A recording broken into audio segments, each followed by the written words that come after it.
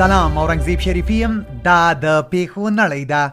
الجزیره روسیه وایي کچېرې فنلند یا سویډن د امریکا په مشرۍ د ناټو پوځي متحدینو سره یو ځای شي، نو دغه هیواد به د اروپا په زړه کې اټومي وسله وکاروي. دویچه ویلې د پنجشنبې په ورځ په توره بهیره کې د روسیې د یوې سترې جنګي کښتۍ د مهماتو په ډیپو کې چاودنه شوې چې له امله یې یاده بیړۍ ډوبه شوې ده. بي بي سي په هالند کې د جنګي جرمونو نړیوالې محکمې یو افغان وګړی چې 1980 کلونو پر مهال کابل کې د څرخي پله زندان قومندان بلل کیږي په 12 کاله بند محکوم کړی دی. دویچه ویلې په آلمان کې پولیسو 4 تنه داسې کسان نیولي چې د آلمان د روغتیا وزیر د برمته کولو او د بمي بریدونو د ترسره کولو پلان یې درلود. او دا هم د ورځې په زړه پورې خبر. د امریکا په فلوریډا ایالت کې یو زده کوونکي ته د 4 میلیونو ډالرو په ارزښت په 28 د لوړو زده کړو مؤسسو کې د بورسیو وړاندیز شوی.